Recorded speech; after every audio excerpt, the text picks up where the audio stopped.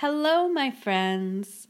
Welcome back, or welcome if you're new, to Black Magic, which is my podcast where I pull a tarot card and I talk about it. I'm Sarah Black, and I'm an extremely powerful witch. Please tell all of your friends. I would love to have new subscribers. And can you even believe that I'm back already with another episode, the third episode? It's wild. This is like unprecedented productivity for me in terms of the newsletter. I mean, I started writing the newsletter in 2021, and I think I've published 10, maybe 11 editions, I guess. So not even one a month. And 3 podcast episodes in less than a month. Like, I'm killing it. Well done, me. For everyone who tuned into the first 2 episodes and has shared feedback with me, I've super appreciated it. A lot of you were very positive about the upgrade in audio quality. I'm also very pleased about it. I'm actually, it's kind of embarrassing how bad the first episode, like the audio quality is, but you know what? It's gotten me here. I've learned my lessons. I'm continuing to learn how to produce a quality sounding podcast. And so that first episode sounds terrible, but it got me here. So we're learning, we're building, we're iterating. That's business, baby. I know some of you are also super keen to hear some intro music, like a little jingle. I will get there. I just haven't quite figured that part out. I don't know. I've been kind of thinking of like diving into GarageBand a bit more and maybe trying to make my own music, or I will pay someone to do it for me. Yeah, well, stay tuned. We'll see how that goes. So for this week's card, I'm actually kind of excited to talk about it. It's a really interesting one, I think. And once again, I think that it's really relevant to what a lot of you might be feeling right now. I know that I've been feeling it. In fact, my whole process for like when I pull cards for these podcasts or for the newsletter is like I'll pull a card, and whatever card I pull, I commit to. I don't ever really cheat and pick another card if the first card that I've pulled isn't one that I feel like talking about. Because I think I've learned something with this whole black magic experiment and creativity that I've been doing, is that like the cards, the deck is sending me a message when I pull a card, and I really should listen to what that message is instead of picking and choosing whatever I feel like talking about that week, or avoiding talking about like topics that I'm not really emotionally prepared to dive into. It's not really how it works. I've kind of learned that the deck, this is going to sound so like woo-woo hippie, but I'm like in conversation with the cards. And so, I mean, I can choose to ignore what they have to say to me if I want, but it's really at my own detriment.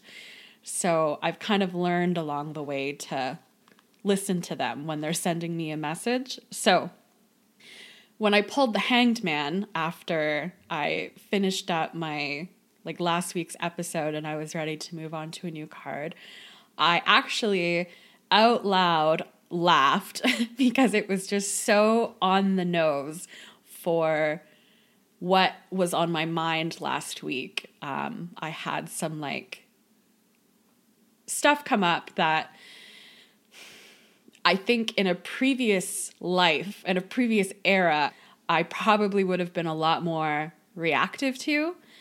And that's what the Hanged Man is all about. It's not rushing to conclusions is a big part of it. So before I get into that, let's talk a little bit about the imagery in each of the cards, in the Waite-Smith card and the Wild Unknown card. So starting with the Waite-Smith card, we see a man suspended by one foot upside down from some sort of like living T-shaped tree. And this man has one leg at an angle, bent at the knee at an angle behind the other leg, which is suspended with the rope. And then he has both arms also at an angle bent behind him. And this seems like a miserable position to be in. So it's really curious that the expression on the man's face, I'm going with like non-gendered man, the hanged they. So the expression on their face is very serene. And there's this yellow glowing halo around their head. And to me, this suggests that he's either in this position by choice, or he at least has come to accept it for what it is, this situation that he finds himself in. And this, I think, grants him wisdom and enlightenment that he might not otherwise have access to. I think that's what the halo represents, enlightenment.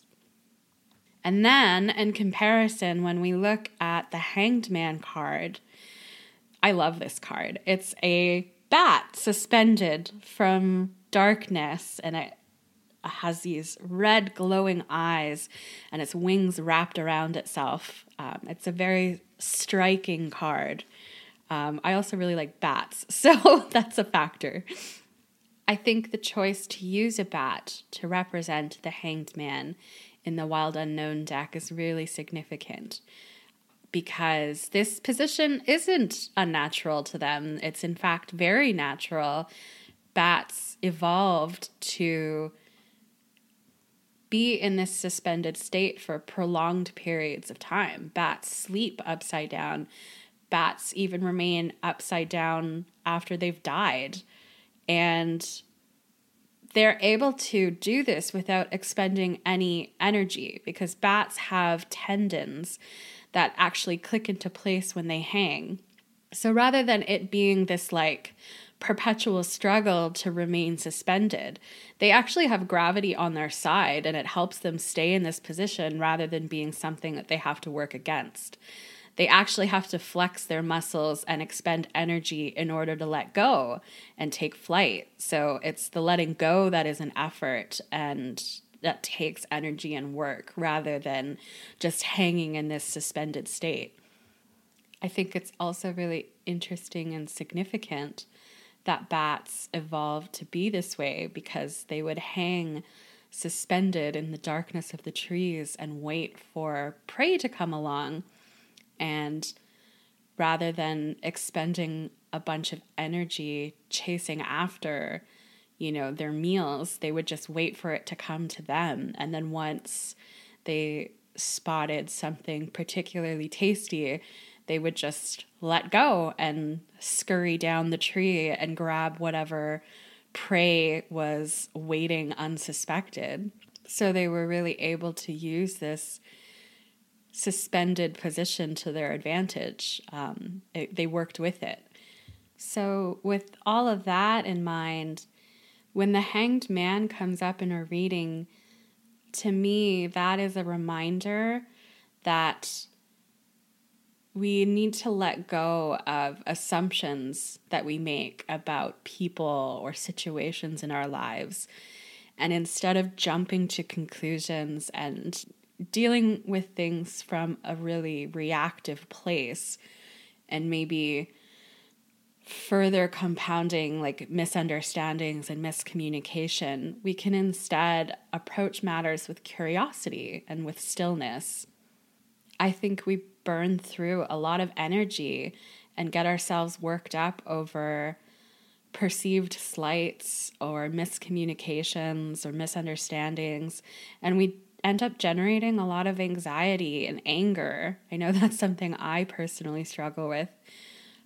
We generate this over things when we jump to those conclusions, and we would be better served maintaining neutrality as much as possible and waiting for more information that will help us have better informed opinions and views before we, address something or, head into a conflict or confrontation or just a conversation. From my own experience, there's usually more information to learn if we give ourselves the time to wait for it to reveal itself. And in the waiting, we build so much character and resilience when we learn to sit with that discomfort of not knowing before we take action. And like through that patience that we've built, we can assess a new perspective on the matter, or at least one that better serves the person that we want to be or that we're trying to be, instead of just rushing headlong into a, situation with all of these misinformed assumptions. Something that I talked about last week in the last episode was my Aries placements and my Sagittarius sun. I also have Sagittarius, Mercury, and Venus.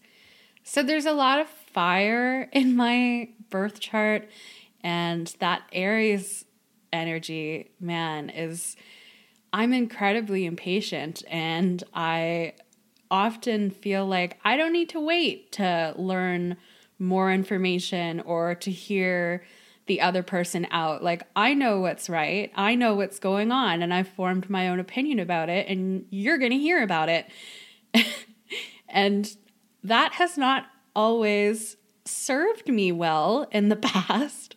It's actually quelle surprise, created worse conflict and worse misunderstandings that I could have avoided. I could have avoided so much heartache and saved myself a lot of energy and time if I had just been patient in the first place and waited for more information, or at least waited until I could have a conversation with the other person before just like making these assumptions.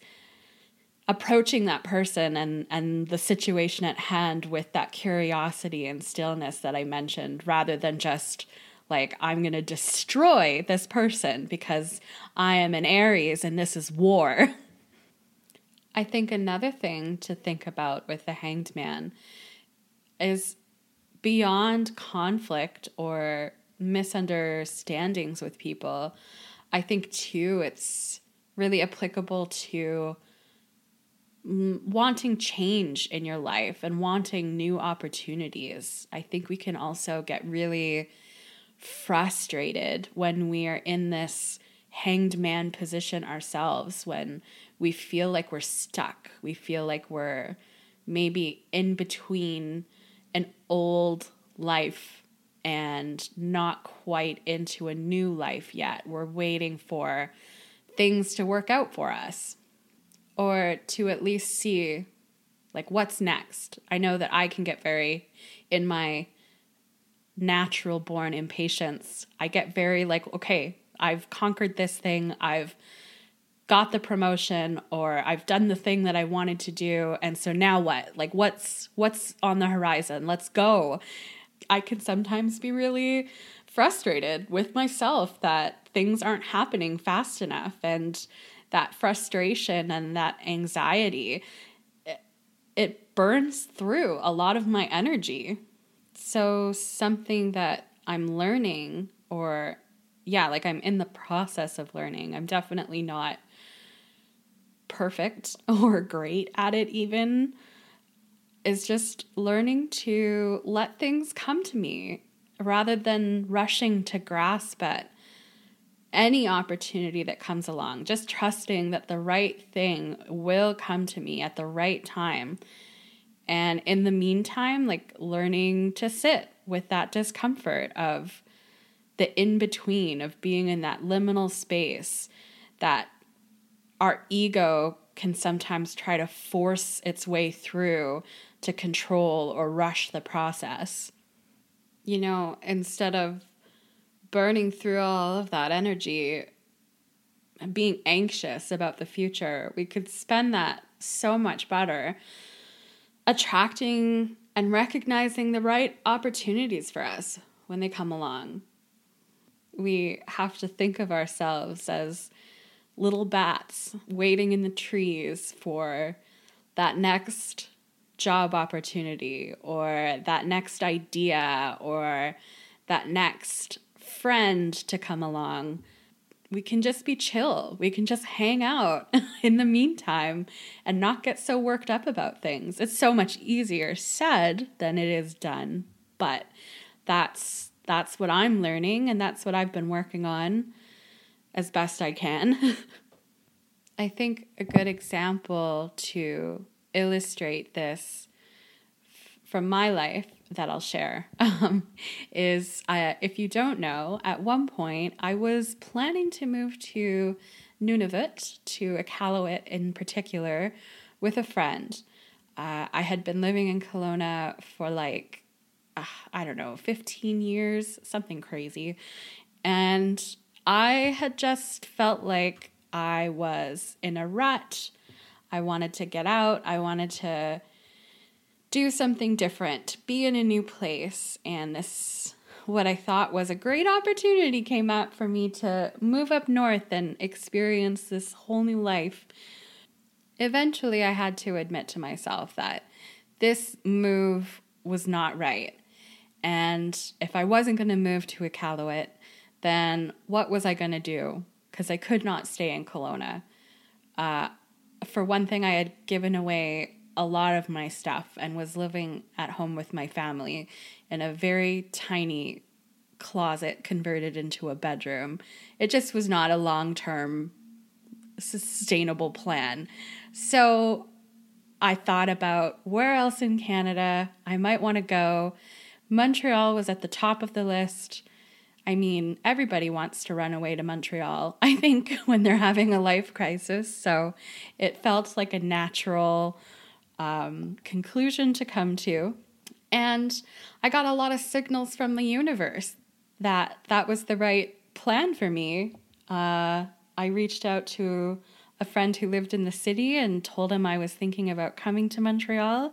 And the timing worked out perfectly because he was going to Berlin for a month and would need someone to sublet his place. So I was able to pack 2 suitcases and move into his place and look for my own place, which I found pretty quickly. And everything just kind of aligned. And I remember thinking at the time, like, this feels right because it's just easy. I'm not struggling against all of these factors that are making it so difficult to make any progress. Like with Iqaluit, it was like all of these things that were hindering me from being able to move there.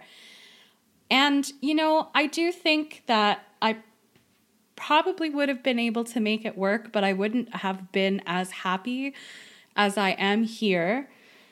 I kind of feel like any choice that you make can be the right one because if you commit to it and if you put the effort into it. But to me, it felt like a sign that the Montreal move just came together so easily. And it really kind of felt like that, you know, the way bats must feel when they let go and they swoop down and snatch up their prey. It felt like I was working with the forces of the universe instead of against them. And now that I've been in Montreal for nearly 4 years, I've been asked a lot, like, what my plan is from here. Like, if I'm going to stay in Montreal long term, if I'm going to move back to BC, if I'm going to move somewhere else. And I do think about those things often, as I talked about in the last episode, but I'm also not in a rush to make a decision. I'm being very hanged man about it. I'm just kind of, chilling in the meantime. I'm enjoying Montreal. I like my life here. It's definitely different from my life in BC. It's a little bit more, I have a lot more solitude, we'll say that. But I don't think that's necessarily a bad thing. I mean, I certainly wasn't writing as much in BC as I am now. I have a lot more time to commit to that, and that's what I wanted. So I don't think it's a bad thing. And I know that I'm going to eventually get some kind of opportunity that will signal to me like, okay, this is the next move. I don't know what that's going to look like or where it will lead me, but I'm trusting the process, and things will unveil themselves to me when the time calls for it. Something else that I think about that I've learned from my time here in Montreal and beyond that in the course of the pandemic, I think it's a lesson that hopefully a lot of us have learned, is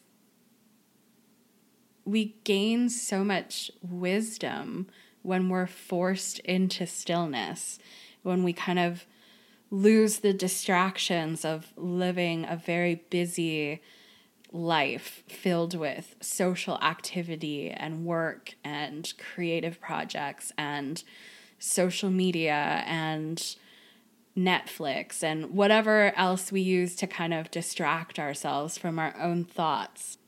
When we're forced, or when we choose to be in that suspended position of stillness, the insights and revelations that we realize when life gets quiet and slow can be really valuable when we're evaluating what comes next for us or where we want to go from here. I think this relates to the Seven of Cups that I was talking about last week, and those being presented with so many opportunities in life without being in that hanged man position, at least for a little while. You don't really get the chance to weigh those options. And so you might grasp at, too many cups at once and overcommit yourself, or grasp at the wrong cups, the wrong opportunities, and have to go back to the start and reevaluate, reassess, and try again, where that expends so much energy. And you could have saved yourself from that if you had just kept your cool, waited for more information to unveil itself, ask questions, be curious, and just wait for the right opportunity to let go and swoop. Fly, or whatever metaphor. I'm really pushing this bat metaphor. My point is, you don't have to rush things. Like, change is going to come for you regardless. So you might as well just save yourself some wasted energy, some wasted time, and wait and see what you attract. And one more thing about the hanged man, the wild unknown hanged man, and the significance of the bat is that bats, their little back legs are too weak to be able to take off from the ground. They can only take flight from this suspended hanging position. So if you're finding yourself in a hanged man position in your life right now and you're feeling very frustrated by the lack of movement or the lack of progress in your life, think about that. Soon enough you'll be taking flight, soaring through the sky onto the next tree. So just be patient. Okay, that's enough brutally beating this bat metaphor into the ground. If you're still here, thank you so much for listening. And I maybe we'll talk to you again next week. See if I can keep this up. Stay tuned. Okay. Goodbye.